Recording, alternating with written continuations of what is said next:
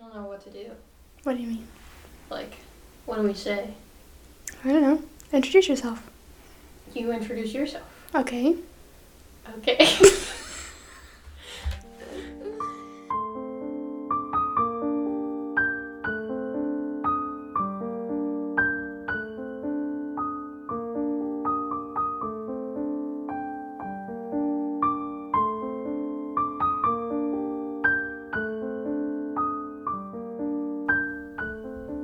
Hello. Hello. Welcome to our podcast. True Crimes and Story Times. I'm Kirsten. I'm Michelle. And today I'm bringing you another true crime episode. Last one. And I will let you guys know next week there will be no new episodes. We are taking the week off. And then we will be back the following week. I will be doing story time and Michelle will be doing true crime. Yep. So, just so you know, no episodes next week. But be on the lookout after that. Alright. So today, we are going to talk about Herbert Mullin. Okay. Do you know who Herbert Mullin is? I think I've heard the name, but... Well, I did mention him in my Edmund Kemper episodes. Because Herbert Mullin, was also a serial killer in the 1970s in Santa Cruz, California. At the exact same time as Edmund Kemper. Which is crazy. Yeah. So there was two There was two serial killers in the same area at the exact same time. Crazy. So it was hard for police to figure out who did what, but they got it figured out and we're going to talk about it. Alright, let's get it. So Herbert William Mullin was born on April 18th, 1947 in Salinas, California. He was the son of a World War II veteran. His father was said to be stern, but not to the point of abusive. So just like extra hard on him. Mm-hmm. His father worked as a furniture salesman. And he taught Herbert how to use a gun and would tell him war stories. So Herbert was familiar with a gun from the get-go. Jeez. From his father. While also telling him the war stories. Mm-hmm. How old was he? Who knows? Probably just like his whole childhood. Which is crazy. Mm-hmm. Herbert was a very bright and sensitive person and was involved in sports in school. He had many friends, a girlfriend. He played football. He was voted most likely to succeed in high school. Football. That's how you said that. Football. Were you voted anything in school? Like your superlatives? No. My little brother was actually voted most likely to succeed. Really? Graduating middle school. Nice. Just like a few days ago. Nice. And he got 4 out of 6 awards for like highest achievement. Aw. He's really smart. He's very book smart. Good. I'm just like, I can be book smart if I want to. Mm-hmm. I just choose not to. Mm-hmm. I was book smart in school, yes, but you were. I'm not like I'm just street more smart like, or like I lack common sense sometimes. I'm just more of like a free spirit, Mm-hmm. So I'm just like, whatever. Whatever. My brother's like, I gotta do the highest achievements. Do all of the extra credit. Yeah, basically. The best of the best. So after Herbert graduated in 1965, he went to college and studied engineering and considered following in his father's footsteps by joining the military. The summer after he graduated high school, his friend Dean Richardson was killed in a car accident. R.I.P. Soon after his death, Herbert built a shrine to his late friend in his bedroom and began to obsess about reincarnation and religion and natural disasters. I'm sorry, Kirsten, but if you died in a car accident, I'm definitely not making a shrine for you in my bedroom. I would not make you a shrine. I'm sorry. Like, I just wouldn't. I mean, I'd be really I'd sad. visit your grave and all that, but I don't even know if I would go that far. I don't even visit, like, family members' graves, to be honest, because it's like, that's just what they once were. Yeah. Is what I was trying to say. In my opinion, it's kind of awkward. Like, for me, like, when you go visit somebody's grave, I'm like, okay, the I only miss you. family members I really visit are just, like, my aunt, my 2 grandpas, and that's pretty much it. I visit my cousin, who passed away when he was a baby, and my 2 great-grandparents. Well, that was my really great-grandpa, and I need to go visit my 2 grandpas that passed away last year, but I just haven't gotten around to it yet, you know. But, like, my aunt and my grandpa, there's pictures of them on their gravestones, so that's another reason I kind of go visit, to see their picture, you know. Yeah. So, his friend's death, that was, like, the downfall for him. Before he was, like, really good in school and stuff, good kid. Yeah. This is going to be, like, a huge turn of events. Yeah, well, I mean, losing someone that you really love and care about is really hard. Yeah. You can kind of go 2 separate ways. Like, you can go down this really dark path and, like, be really depressed about it and, like, not take care of yourself and kind of, like, be this way. Or you can kind of, like, try to take it in a different direction as, like, motivation. Like, I want to make them proud. I want to show them what I could achieve. Yes. You know? So, after his friend's death, he changed his major from engineering to philosophy and took up independent studies of Eastern religions. In 1968, Herbert broke up with his girlfriend after he told her he might be gay. Might be. I mean, struggling with his sexuality, I mean. And it wasn't a huge thing. Yeah. Back in that time, so. Right. That was kind of bold of him to tell her that, too. Right, yeah. The next year, he had his family commit him to the Mendocino State Hospital after he left shortly after that. So he was only there for a little bit. Gotcha.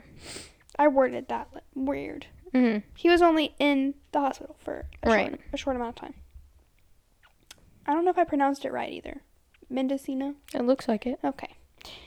So he spent the following years after he did his time in the state hospital drifting in California, working small-time jobs and spending short periods of time in different mental health institutions. That sucks. He was really doing bad. Herbert briefly did boxing, but had to be forcefully removed from the ring because he wouldn't stop beating his opponent. Yeah, that's a little bit of overkill. Yeah. Usually the ref comes in and he's like, bro, stop. You know? Yeah. Drugs became a large part of his life, and his deteriorating mental state was coaxed along by huge doses of acid. He was, like, constantly tripping. Not a good idea. Yeah, I know. You should not be doing acid that much. Didn't especially you, at this stage in your life. Didn't you do a story time where someone was, like, doing acid, like... I don't remember. All day, every day? Oh, it was, yeah, that one guy. I think he was actually doing DMT, though. DMT and acid are 2 different things. Oh, okay. Like, DMT, like, it lasts, like, 5 minutes. Okay. But it feels like you're in it for a lifetime. You also, like, can see, like, deities and, like, gods and things like that. And you're, like, in a totally different world. Acid is, like, you're still in the same room. Like, you know where you are. That type of deal. Okay. DMT is, like, a whole nother world. But, yeah, he was constantly doing DMT. But still, like, you should not abuse psychedelics whatsoever, period. Okay. Like, him doing huge doses of acid all the time is not good for your mental health at all. It can literally detach you from reality. And that's probably what it did to him. Well, it sounds like it. Because once you hear what he did, that's probably why. His behavior started to frighten his family, and he was diagnosed with schizophrenia and institutionalized on and off throughout the rest of his life. It can also do that. It can trigger schizophrenia. Well, so if you're doing it like that all the time, yeah. Nothing seemed to help him. No matter how many times he went to institutions, nothing helped him. None of the drugs were helping him. The acid wasn't helping him. Which is crazy, well, because he was doing it all the time, but they do have trials that people have done MDMA or acid, and it cures their anxiety, depression, PTSD. Like, they're doing trials all over the place, yeah. Wow. Like, they don't have it anymore at all. Wow. Yeah. Not just, like, temporarily takes it away. But yeah, like, it takes it away for good. Like, yeah, it's just... Interesting. Yeah, it's pretty crazy. I mean, if you guys want to look it up, like, you can look up different acid trials, MDMA trials that they're doing, and it shows, like, success rates and stuff. There's actually there is a podcast episode on Joe Rogan, if you guys listen to that, and he interviews with a guy, I believe, that is, like, really knowledgeable and all this stuff. I think he might be a scientist or a doctor or something, and he knows a lot about these trials, or he was involved in them. I can't really remember. But there is a podcast episode on that, and if I find it, I will give Kirsten the link so she can put it in the show notes, because it is actually a really good podcast episode. I'll have to listen to it. For sure, it's really good. I mean, he's really, really smart into this, and people use mushrooms as well sometimes, but nice. Yeah. So Herbert started complaining about hearing voices and adopted many different personas that comes with the schizophrenia. Yeah, I mean, different types of schizophrenia can do different things to you. He practiced different kinds of alternative lifestyle activities, such as yoga, meditation, and microbiotic diets. Attempted to join a priesthood. He believed in the legalization of LSD and marijuana, and used both drugs as well as amphetamine. Okay. In court. Sorry. I was going to say also, in the 1960s and this time, I think I actually said this in the Edmund Kemper episode, that schizophrenia was a huge umbrella term for many different things. So he literally could have had, like, I think it was called multiple personality disorder, but I think it's called something else now. I think they changed it. I know what you're talking about, but I can't think of what it's called. A lot of that stuff was under that schizophrenia umbrella. Like borderline personality disorder? No, that's something totally different. Oh. Yeah, there's so many different kinds, but a lot of it was under the umbrella of schizophrenia. So it seems like, at least in the cases that we've been doing, a lot of these people are diagnosed with schizophrenia. And it could have been something that's just under totally that different. Huge. It was just like a very like broad term. Yes, that's what I wanted to say. In court, like later on, he said that he was bi everything. Bisexual, bipolitical, bicultural, and bispiritual. Hey, bro. Do what you gotta do. You do you, friend. Not friend. You're not our friend. Don't say that. He also falsely acclaimed to be biracial. Acclaimed. I know. My brain's not with it It's today. okay. Falsely claimed to be biracial. That is not okay. No. But he's bi everything, so whatever. These personas didn't last long because he always searched for the newest road to peace of mind. So he was always trying new things to try and, I guess, make himself better. Well, that's okay. I mean, he can do that as long as he's not hurting anybody. Trying to figure out what works for him. Yeah. He's not hurting anybody yet. Yeah. Everybody's going to find different ways to cope, you know? Yeah. Over time, Herbert began suffering from schizophrenic delusions, hearing his father's voice telling him to kill and to harm himself by burning his body with cigarettes. So now it's starting to get into the little psycho side. Yeah. He believed that enough people died during the Vietnam War to stall earthquakes. See, and this is what happens when mental health goes untreated. Yeah. Like schizophrenia, like... So now he's just making weird connections. Yeah. A lot of it seems to be revolving around his mental health, though. Right. But he thought that these deaths were like blood sacrifices. So, like, they're blood sacrificing to prevent these earthquakes from happening. I don't think that's how the earth works, buddy. I don't think so. But the war was starting to wind down in late 1972. So he thought that he needed to start killing people in order to have enough deaths to keep the earthquake away. And he lives in California. There's a lot of earthquakes there. Yeah.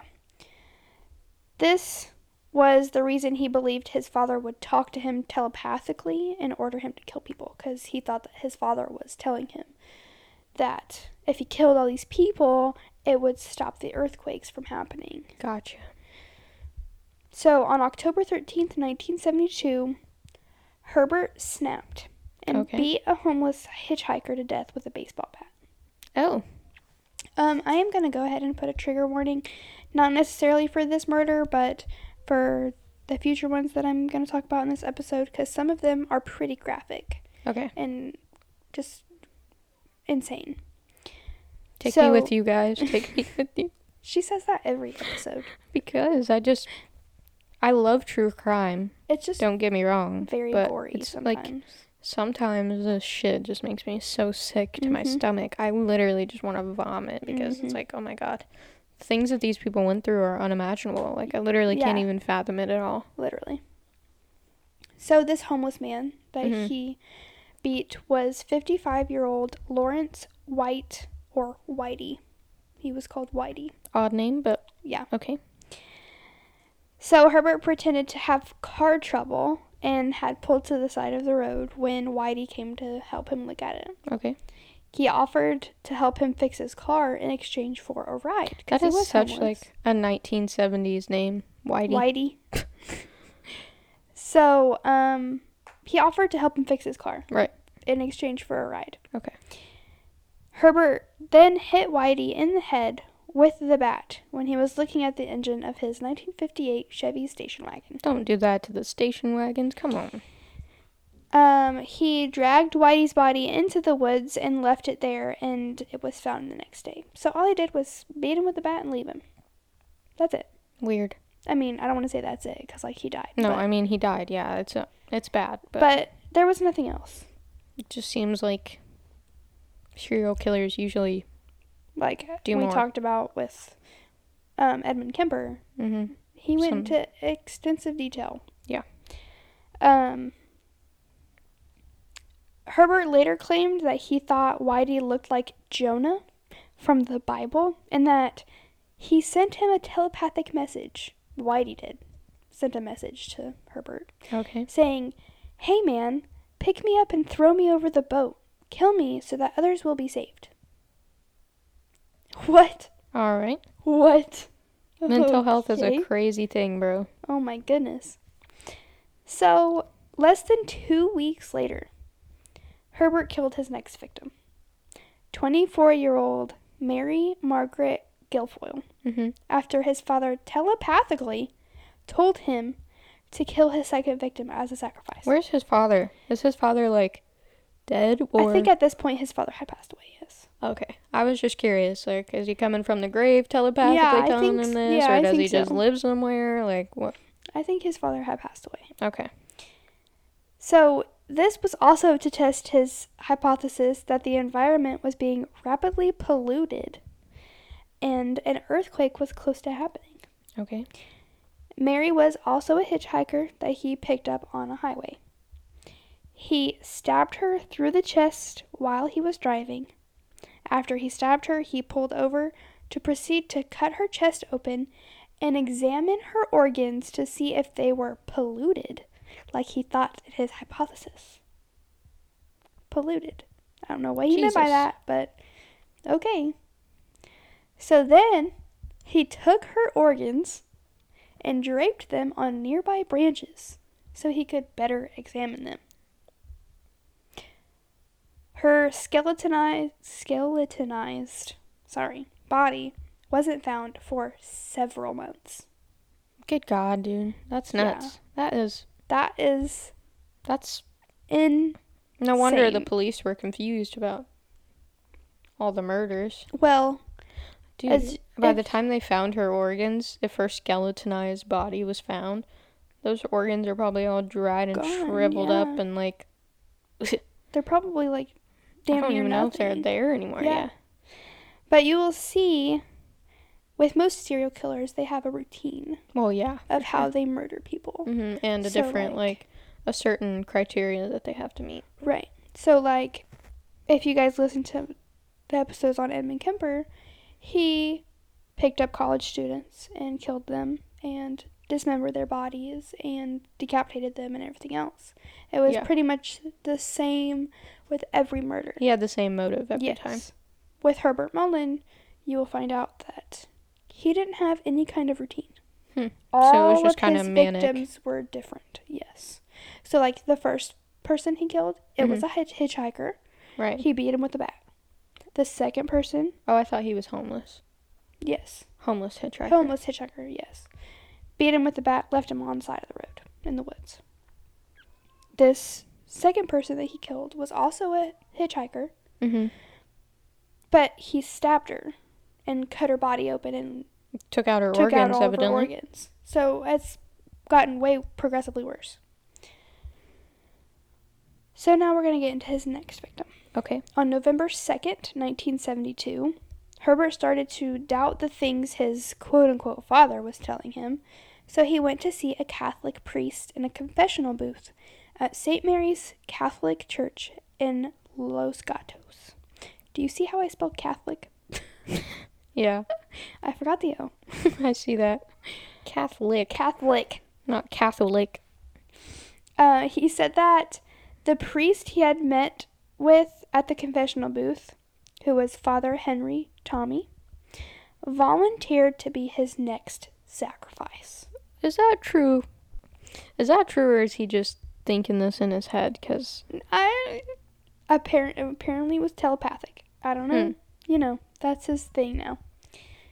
So he opened the confessional box where Father Henry was sitting and hit, kicked, and stabbed him. Where are the nuns? I don't think they're allowed to be around. Oh, okay. I don't think they're allowed to be in earshot. Gotcha. Because it's supposed to be like a confessional booth. Yes. Just for them. So after he hit, kicked, and stabbed him, he left him there to bleed to death in the booth as he ran away. But a parishioner, which I think is the people that like you said, nuns, I think they kind of guard. Yeah. The place where the booth is. So they're like, no, you can't come in here right now. Right. He watched Herbert run away and then ran to help Father Henry. Gotcha. His description was a tall and thin man. Nice. Yes, that's what he told the police. And you can imagine that didn't help very much. Honestly, people that, when the police question them and I can't think of what they're called. I want to say a bystander, but it's not a bystander. Oh, a witness. Yeah, when they question a witness, their brain isn't very trustworthy. Herbert decided to try and join the Marines around January of 1973 so he could conduct his mission legally. So he was trying to figure out a legal way to kill people. Yeah. But he refused to sign a copy of his criminal record that had many reports of strange behavior, and the Marines withdrew their offer. So if he would have signed it, he would have probably gotten in. I don't know if he would have. Because he said he refused to sign the copy. And then the Marines withdrew their offer because he wouldn't sign the copy of the... Well, I think if he signed it and they looked at his records, they probably wouldn't have accepted him. Well, they probably already looked at his records, though, right? I don't know. If he was at that point where he's signing papers, they were probably like, oh, maybe. Whatever. But then he's like, I'm not signing that. And they're like, okay, that's even more weird. Suspicious, yeah. Yeah. So he believed that if he would have been accepted into the Marine Corps, he would have never become a serial killer. Wow, that's crazy. But that's probably because he would have been able to kill people legally. Yeah. So still a serial killer in a sense, but doing it legally. I'm not saying that Marine Corps people are serial killers, but yeah, giving him circumstances. Yeah, I feel like, I don't know, I feel like even if he was in the Marine Corps and he was killing people, he was getting some type of enjoyment or relief from his mental health for a brief while, you know what I mean? Yeah. I feel like it still would have excelled into something else. Yeah. But he would have been trained as a Marine instead. It probably would have made it worse. Right. Because he would have been a little bit more skilled, you know what I mean? Around the same time that he was trying to get into the Marines, he stopped using drugs and blamed them for his problems. Okay. Well, I mean, drugs are a problem, but... I mean, maybe it was his problem. Well, I'm sure the drugs didn't help his mental health. Right, maybe the combination of the two is what did it. Yeah. But it didn't cure anything. Because also around the same time, in early January of 1973, Herbert drove to a remote area of cabins where he thought a former teammate might have lived.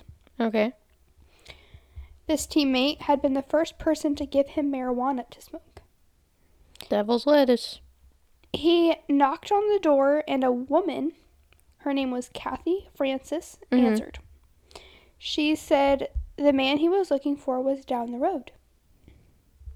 According to Herbert, she also volunteered herself and her 2 kids, David, who was 9, and Damon, who was 4, to be blood sacrifices. I highly doubt that. Highly doubt it. But he shot them all with the pistol and then went to where Kathy said his teammate would be. So he was like, okay, thanks, shot them all, and left. For no reason. So now he's shooting people. First it was a bat, then it wasn't stabbing them. And then taking out their organs. Now it's shooting them. So he knocked on the door where she said his friend would be. And he answered. The guy he was looking for, he answered. Herbert asked him why he had ruined his life by giving him the marijuana. But the man was unable to answer, so Herbert shot him. A stupid reason to kill somebody, but okay. The man... Also, you shouldn't be killing people regardless. No, under any circumstance. The man, his name was Jim Giannera, was not dead after he shot him. So he crawled to his bathroom and attempted to tell his wife, Joan, to lock the door. But Herbert broke down the door and fatally shot her as well. When the police found the bodies, they thought the murders in these 2 houses were drug-related and didn't think they were connected to the priest's death or the murders of the hitchhikers. But, like, the lady Kathy and her kids, like, how is that drug-related? Don't know. I think the cops just did not want to do their job because it's California in the 70s. Yeah. So a month later, on February 10th, 1973, Herbert was hiking in the Santa Cruz State Park where he came across 4 teenage boys that were camping there illegally. These boys were 18-year-old Robert Spector, 19-year-old Brian Scott Card, 18-year-old David Oliker, and 15-year-old Mark, and I don't know how to pronounce the last name, but it looks like it says Dribelbis. Okay. He walked over to them and started talking to them. He told them that he was a park ranger and told them to leave because they were polluting the forest. However, they just kind of shooed him away and stayed there. So if they had left, they may not have died. Yeah, they wouldn't have died.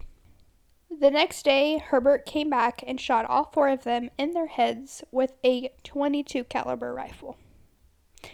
After he shot them all and they were all dead, he stole their .22 caliber rifle that they had and $20.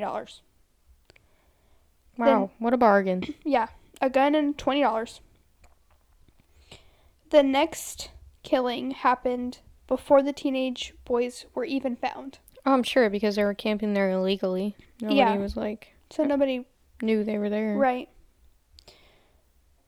Later that week, after shooting the boys in the state park, Herbert was driving and noticed Fred Abbey Perez, a 72-year-old retired prize fighter and fishmonger, while he was working in his garden.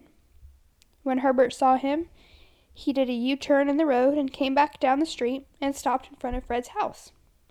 Herbert got out of his car and put the rifle across the hood of his car and shot Fred in the heart and drove off. For what? Who knows?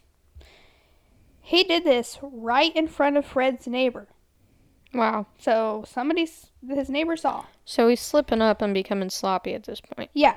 Because he just wants to kill more people. Well, if he doesn't kill more people, according to him, there'll be an earthquake. So his neighbor saw everything that happened and called the police and gave them Herbert's license plate number. Okay. His description was broadcast all over the radio. And then he was pulled over and arrested by a patrolman. So in his car was the .22 caliber pistol he used to kill the people in the 2 cabins.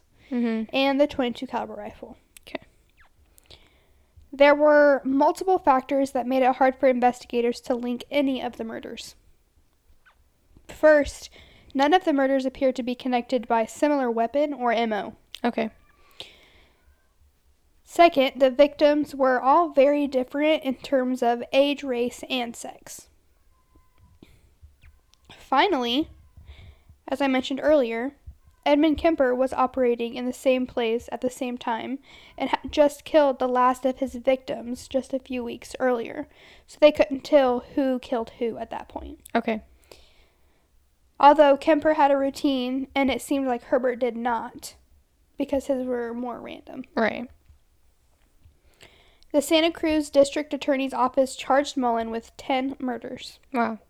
His trial opened on July 30th, 1973. Herbert admitted to all the crimes, so the trial focused on whether or not he was legally sane. Okay. Under U.S. law, declaring him sane would mean that he understood the nature and quality of his actions and understands right from wrong. Gotcha. He did cover his tracks in some cases and showed premeditation, so this was pointed out by the prosecutor, Chris Cottle, but the defense attorney, Jim Jackson, argued that Herbert's delusions made him kill.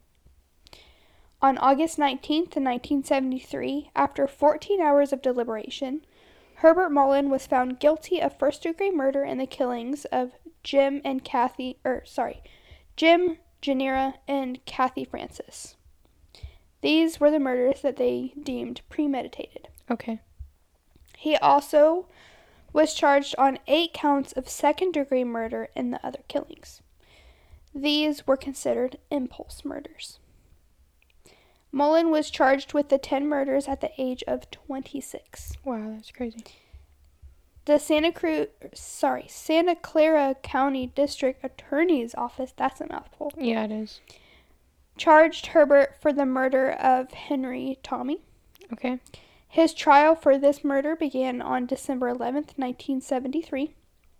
He originally pled not guilty by reason of insanity to first-degree murder, but then pled guilty to second-degree murder. Okay. Herbert was sentenced to life imprisonment in the Santa Cruz County trial and has been denied parole 8 times since 1980. Which is probably for the best. Yes. He is currently incarcerated at Mule Creek State Prison in that says Ione.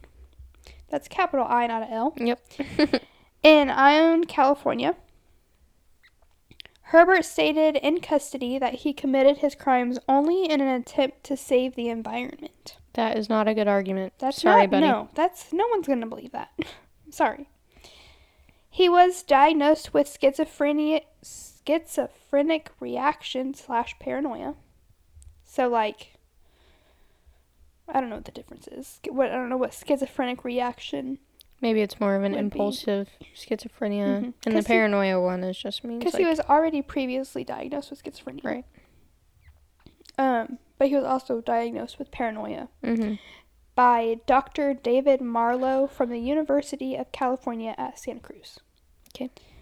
As we already know, he had interactions with Edmund Kemper while he was in prison, and they even shared adjoining cells at one point. Which is crazy. That is insane that 2 serial killers are even allowed to be in the same prison. Mm-hmm. Well, I mean, I guess it'd be impossible, but in the same cell block. Well, I meant in the same, I didn't, in the same prison, sure. In the same, but cell. Where they could talk to each other. Yeah, it's crazy. Kemper actually disliked Herbert Mullin because he thought he was killing people for no reason. So I did put this quote in my Edmund Kemper episodes, but I will read it again. This is from Kemper. He said, quote, "Well, Herbert had a habit of singing and bothering people when somebody tried to watch TV. So I threw water on him to shut him up. Then, when he was a good boy, I'd give him some peanuts. Herbie liked peanuts. That was effective because pretty soon he asked permission to sing. That's called behavior modification treatment." Kemper described Herbert as having, quote, a lot of pain inside. He had a lot of anguish inside. He had a lot of hate inside. And it was addressed to people he didn't even know because he didn't dare do anything to the people he knew. Okay, Edmund. Because you literally didn't do anything to the people that you knew. And then he killed his grandparents right off the bat, right? Right, yeah.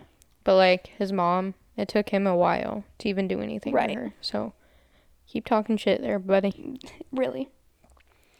In that same interview with Edmund Kemper, he called Herbert, quote, a kindred spirit there, due to similar pasts of being institutionalized.